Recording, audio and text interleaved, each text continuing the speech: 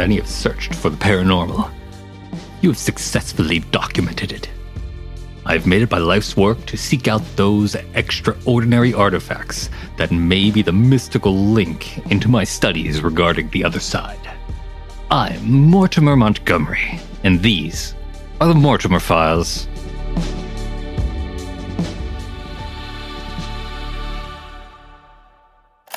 Case, who knows? Your numbering conventions are incredibly confusing, Deittman.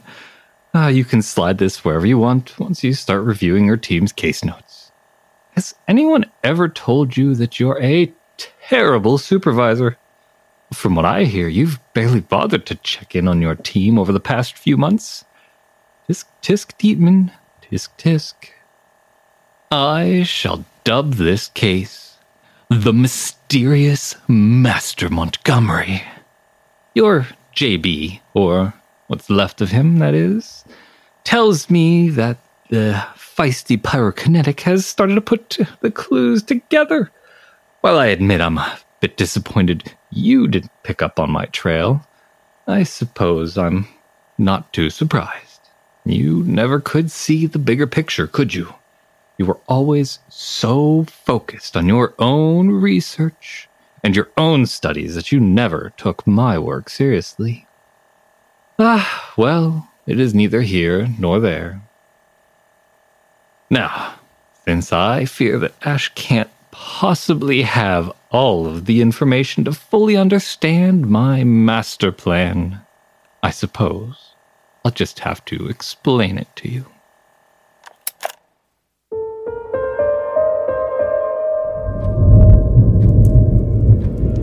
Where to begin? Well, I suppose, with the beginning. Let's go back to Venice, late 18th century. There was a terrible storm, and I was invited to take refuge in the estate of... actually, no, never mind. That's an entirely different story for an entirely different time. I'll just leave you with this. The Maelstrom Masquerade. You're a smart man, Deittman. I'm sure you'll figure it out. Anyhow, where was I? Right, the beginning. I was born on November 17th, 1741. My father was a merchant, and his father was a merchant, and his father's father, and so on and so on. It was only natural that I, too, followed the family business. Back in that day and age, going off and chasing your dreams wasn't much of an option, save for those with money and status to fall back on.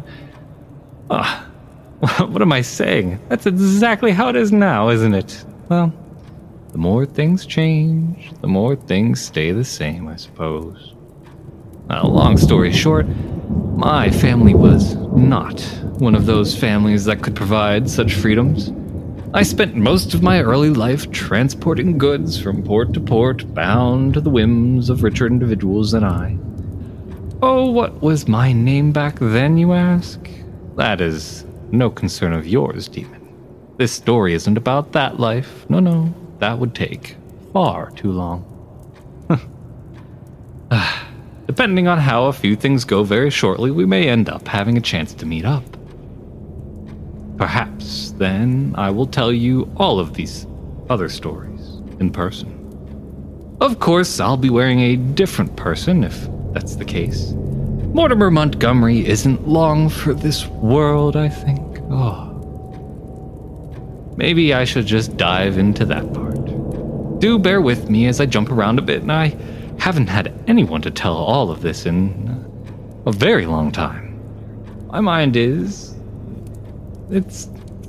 a bit more scattered these days. I suppose immersing yourself in the pursuit of understanding and harnessing otherworldly energies will do that to a person. Long story short, immortality is theoretically achievable. I say theoretically because, well, there's upkeep, so to speak. Failure to do said upkeep ends the prolonged existence of the soul. I, for example, have managed my upkeep ever since my first ritual back at Maelstrom Masquerade in the late 18th century.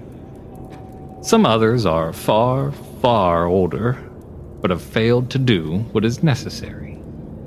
Some of them are just gone for good.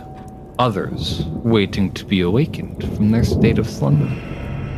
How is this done, I hear you asking?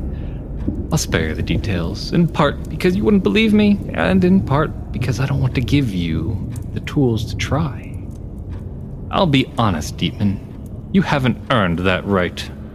And I just don't think you have it in you to do what is necessary to keep the cycle going. What's important to know is that it requires a vessel, that is, obviously, another living body, to be prepared to house a soul that is transferred into it. Typically, the soul that intends to jump into said vessel must also be prepared. Typically. I am working on testing the necessity of that. Anyhow, the point is that I have lived a very, very long time, and I've had many names and forms over the years. For about the first century and a half of my extended life, I only had one primary duty. I, along with a few other individuals who held the secrets to the energies that allowed us to, I guess you could call it body hop, would periodically hold a ritual in order to help usher in higher entities from beyond the realm. Oh, we were always successful, though the degree to which we succeeded did vary. Sometimes we brought in a very powerful being who granted us new abilities or knowledge in return. Sometimes it might have been the equivalent of a friendly neighborhood spirit. One thing worth noting, Deittman, is that they were never actually spirits. These things were beyond our comprehension. Beyond my comprehension, even. No matter how many times we tried to tell ourselves that we understood them, we were aiding them as allies. But the truth is, we were never their allies. That would have required us to be their equals, and for them to have seen us as such. But we were servants. And some of us more reluctant than others. We couldn't see that at the time. I couldn't see it. Ritual after ritual, we would do truly awful things in the name of these higher powers, and we would, in return, see things that no human should ever be privy to. Oh, it's a wonder that I've kept my wits about me all these years. Well, and for that century and a half, I did my duty and relished in it. I was part of something greater than I ever could have imagined as a youth growing up in a mildly successful merchant family. I was living a grander destiny, one that I felt I had always been meant for and earned through sheer sacrifice. Often others. What changed? Oh, what changed? What changed? What changed? I'll tell you what changed. I had a son. I know how cliché. Downfall by sentiment. But it's the truth. I'd lived for almost 2 centuries before I had any children. Oh, of course, I'd been married, there had been relationships, but I only ever had one child. I know the easiest thing to say would have been, "Oh, Morty, that's not your son. Your wife was stepping out on you." Can't explain how I knew it was mine, but I knew. It was life-changing. Quite literally life-changing. It was as if a veil had been lifted from my eyes. Fog cleared from my head. For 2 centuries, I had been diligently doing a certain duty, a duty which is, quite frankly, beyond your understanding at this time, Deittman. I won't go into that. Again, a story for another time. But when Frederick was born, I began to question everything. Why? Why was I doing this duty? Why was I continuing to hop through time, body after body, attempting ritual after ritual in hopes of bringing through something from another realm? Something that would surely spell devastation for the world at large? Why? I was doing this thing that, while I might have survived, might have been very rewarding, would have meant the death of the only other being I ever cared about. I realized this all far too late, of course. As is wont to happen, it was too late for me to stop what was already in motion. But my heart wasn't in it. And I think the powers that be must have known that. Oh, it was a disaster. Look it up, Deittman. You'll find it. The massacre at Maelstrom Mansion, 1941. Bodies everywhere. All the help, all the guests, dead. All except one. A boxer by the name of Franklin Lewis. He was the only one not found amongst the bodies. It took me some years to track him down and get rid of him. The last witness of the disaster and all of that.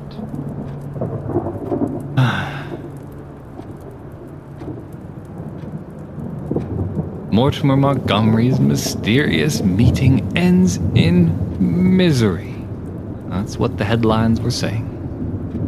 Oh, not this Mortimer. No, not the one I'm wearing right now. No, it was his uncle. I was wearing his uncle's body at the time. I had prepared another vessel, naturally, in case something went wrong. When that old Morty was obliterated in the explosion of viscera by the being I failed to bring through, my soul was flung to another. It always takes some time to adjust to a new body. The existing personality and I always struggle for control. But eventually, I always win. And then over time, the body molds to me. I always end up looking like myself after a decade or two. I've done a fairly good job staying out of photos over the years, just to make the swapping easier. It was JB that alerted me to the fact that there's actually a photo of Mason Monroe, me, in the Monroe Day Academy, which I funded after returning from my expedition to track down that demon Endow. I've not bothered to have the photo removed. It probably won't matter for much longer anyhow. So, after Mortimer Montgomery I, I burned through a few vessels quicker than I would have liked. It was harder to make the soul stick, what with dealing with the residual energy of the failed ritual and whatnot. But hey, the world was a dangerous place at the time. And I spent some years traveling Europe using the chaos of the 40s to get my hands on a few things I've always had my eye on. When I returned in the 50s, that was when I picked up the body of good old Martin McGuire. You remember him? I think I might have even seen you shed a tear for him at his funeral. You wouldn't have recognized me, of course. I was already wearing this body, Mortimer II. You know, I have to say, I was actually quite touched that you showed up for Martin's funeral. It had been years since we last investigated. And yet, you still took time out of your busy schedule. I do have one thing to admit. Do you remember when you stood before the casket and you whispered, "If you're a spirit now, give me our sign"? That was what we agreed upon, wasn't it? You, me, and Lavinia? Well, it was me! Me as Morty.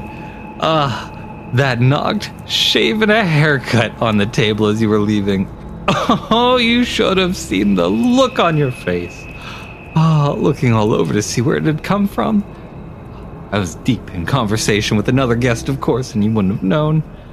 Oh, it still makes me smile. Lavinia didn't come to the funeral. Have you seen her? Since that night at the Stella Inn? I know you've been working with her children, but I can't imagine a world where she would have given you her blessing to take charge of her little miracles. That damned Lavinia.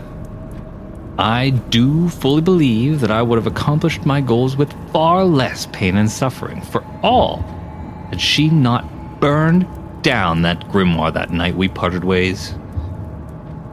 It was the closest I had come to getting my hands on the secrets of the Order. Oh, but you never believed in the Order, did you, Deittman?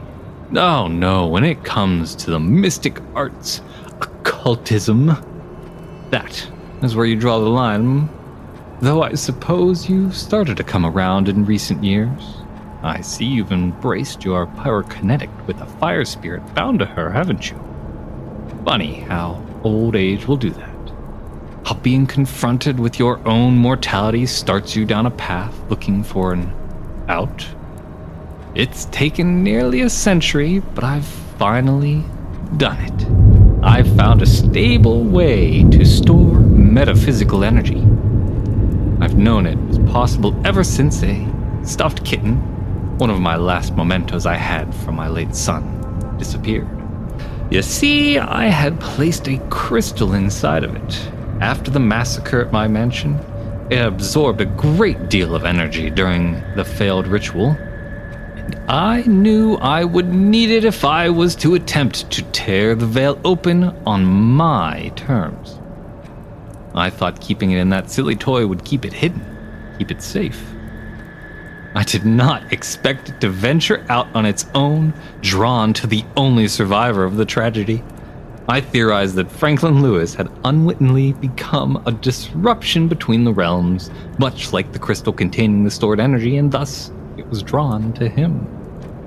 As were a great deal of other paranormal entities, much to his chagrin. They finally did him in, just after I tracked him down. But the stuffed kitten was nowhere to be found when I last left his corpse in the church. Without the crystal to test on, I was forced to start anew. As Martin McGuire, I founded Milton Labs, named after one of my previous beloved identities. The explosion at the labs was unfortunate. I had been making great progress, but it did set me back. Not only in having to change bodies, of course, but in having to salvage the research from the rubble. I learned my lesson after that. I divided up my testing and manufacturing over a few different companies so that, should disaster strike again, I wouldn't lose everything. And that plan worked beautifully. I was able to get more than enough units into production and ultimately begin to distribute them to paranormal hotspots to collect energy. The only thing I needed after that was someone with enough of a metaphysical presence to draw out the entities I wished to capture. Which is, of course, where your own research came into play, Deittman. I don't think I would have been able to do this without you. So, I must thank you. As we both know, you've been proven correct that having people with so-called psychic abilities present on investigations help to drum up activity. It seems awfully silly for me to search out individuals to manipulate into doing my tasks when you had a perfectly capable team. Team left with little sense of direction, I might add, since you abandoned them to go deal with your own measly legal troubles. A tip-off here, a tempting check there. It was very easy to send them off exactly where I wanted, when I wanted. I really must say I was quite impressed with your team. Well, that is to say, Ash and her cohorts Josephine and Garrett, when they started putting the pieces together. Of all the people I've had working on my projects, even those who've had my full schematics, rarely has anyone actually understood what I was doing. Or at least, your team understood part of it. Those poor souls never had enough information to really see my end goal. But that's really for the best. For my best, of course, not theirs. Still, Ash had enough of an idea to organize the theft of one of my projects. Devices, as she calls them. Oh, and that Garrett. Oh boy, did you make a mistake ruining that relationship, Deittman. He's quite brilliant. I've been keeping an eye on him for some years. In fact, had he accepted the invitation to my soiree, he might have been the final piece to my puzzle rather than JB. But, as I said, it's for the best. I need your team to come swooping in to save the day, and if they think they know what I'm doing and what the devices are designed to do, then all the better. I expect they will do exactly as I want. Now, will it work? Well, that I can't be sure of. My last major ritual failed spectacularly, didn't it? But I have confidence and hope. JB's body has taken remarkably well to the marking, at least. Most of his skin has already adapted to accommodate the changes that come with housing a new soul entirely. All that's left is the final little spark to make the change permanent. And, as you well know, Ash is quite adept at making a few sparks. Why am I telling you all of this? You're surely wondering that, aren't you? I'm certain this feels a bit like a taunt as I outline all of the ways your failure to see outside of your own little bubble led to the demise of at least one of your employees. But it's not. Okay, maybe it is a little bit. More than that, though. Ultimately, I respect you, Deittman. Leonard. I respect your dedication to our craft and your willingness to dedicate your life to seeking the truth. I just wish that you'd been willing to open yourself more, back when we had a prime opportunity to really advance the field together. I truly believe that as Martin McGuire, you and I could have made some major breakthroughs and changed the way the world views the paranormal. But you've always allowed your own ego to cloud your judgment, haven't you? You've never been able to see beyond yourself, beyond what you believed. It's too bad, really. You could have stopped all of this. You could have saved your team. But it's too late now. Goodbye, Deittman. May we meet again in the next life, whether in yours or mine.